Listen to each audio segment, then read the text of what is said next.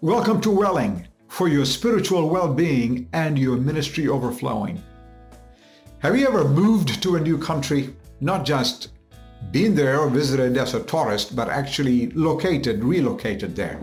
It's a pretty difficult task. We call it culture shock.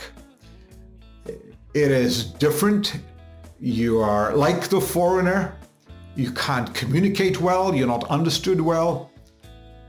The most difficult thing about moving to a new country is to start again, beginning from scratch, point zero, into a new normal, which is going to get and take a while to get used to.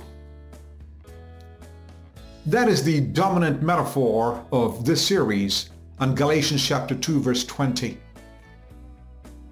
Preceding this unbelievable verse, which is the secret of the spiritual life, the Apostle Peter was struggling. Yes, he was in a new country, but he was trying to live in the old way in a new country, living with old allegiances and old appearances. And the Apostle Paul said, no, that's not the way to live. It's going to kill you. I tried to live that way. Even living in the old country was not enough. He said in verse 19 of Galatians 2, for through the law I died to the law. That's over, so that I might now live to God in a new way, in the new zone. You can't live like that, Peter, because there are only two options. You have the old option and a new option. The old state was the law state. The new state is the faith state. A state is a political boundary with an established government, with authority over both internal affairs and external foreign policy. It is a new government. It's a different principle, new politics, new economics, new culture. You cannot live in the new state with the old state. It's a new politics, and spiritually speaking, it's a new government. Christ is in control, not self.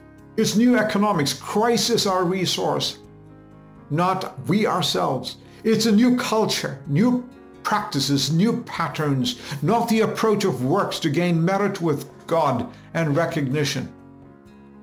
Because in the old self, you had to live by self. It was a self-powered, egocentric way of living, transactional, short-term, breeding fear and insecurity. Never a good enough strategy. You try to get the most that you can, win a little bit here or there, but rarely a thought for a long-term relationship. You're living by self to God, meeting the demands of the law and meeting the demands of your ego. Says, you can't live that way. The story is told of a recent convert to Christ who, after a pastor's fine sermon, sought him out for clarification. And he said, Pastor, I'm not sure I've actually died to sin, but it makes me sick to my stomach on a regular basis. For Peter, he didn't die to the law. It made him sick on a regular basis internally. And Paul says, hey, move on, move over. Don't be spiritually tense, but be free to serve. Move to a new state, not self-powered, but Christ-powered. Not a self-egocentric, but a Christ-God theocentric. Live in a relational way by faith in the Son of God, His faithfulness to you and your faithfulness to Him. Permanent, it's born out of love. You can't go back, take a long-term orientation in trust and dependence, because you can now live the crucified life. You can now live the resurrected life, Christ living in you. You can live a transformed life. The former two I's, the capital I's, the prideful, egotistical I, they're gone. A new set of I's. These are the lowercase, personal I's, not prideful. The psychological I's, through which you live, because the old law working in me appealed to my flesh. To use my performance as a standard, my own ability to meet God's standards and revel in it and derive satisfaction. And how I merited his recognition from my performance says, no, it's a new situation. Christ is working in me internally. It really appeals to my weakness. It acknowledges that I'm unable by my ability, but Christ living in me is a new reality. I derive satisfaction not by my merit, but by his work in me. I can be more consistent, increasingly grow toward remembering my new sphere, new state, and becoming more comfortable in it subjectively to what is true objectively. I read an article called Me, Myself, and I in the New York Times, and the writer, she talks about why we capitalize the word I. There's no grammatical reason for doing so, she says, because other languages don't do that. There's some languages that don't even have the word or the personal pronoun. It's just assumed. And she says maybe we should keep from self-inflation.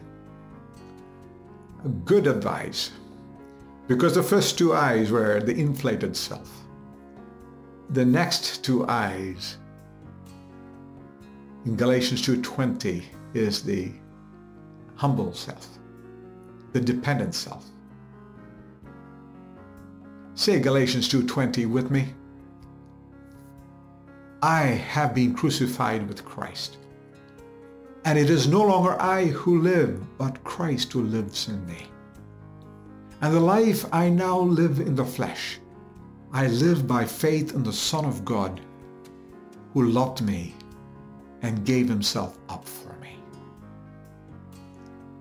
But I also close with another Me, Myself, and I, a poem written by a friend who calls himself the Birdbath Poet.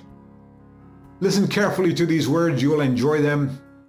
Maybe listen to this poem a couple of times, and maybe the whole series a couple of times. Me, Myself, and I. Listen to this. I lined up those three musketeers, me, myself, and I, told them there was a funeral planned, informed them they must die.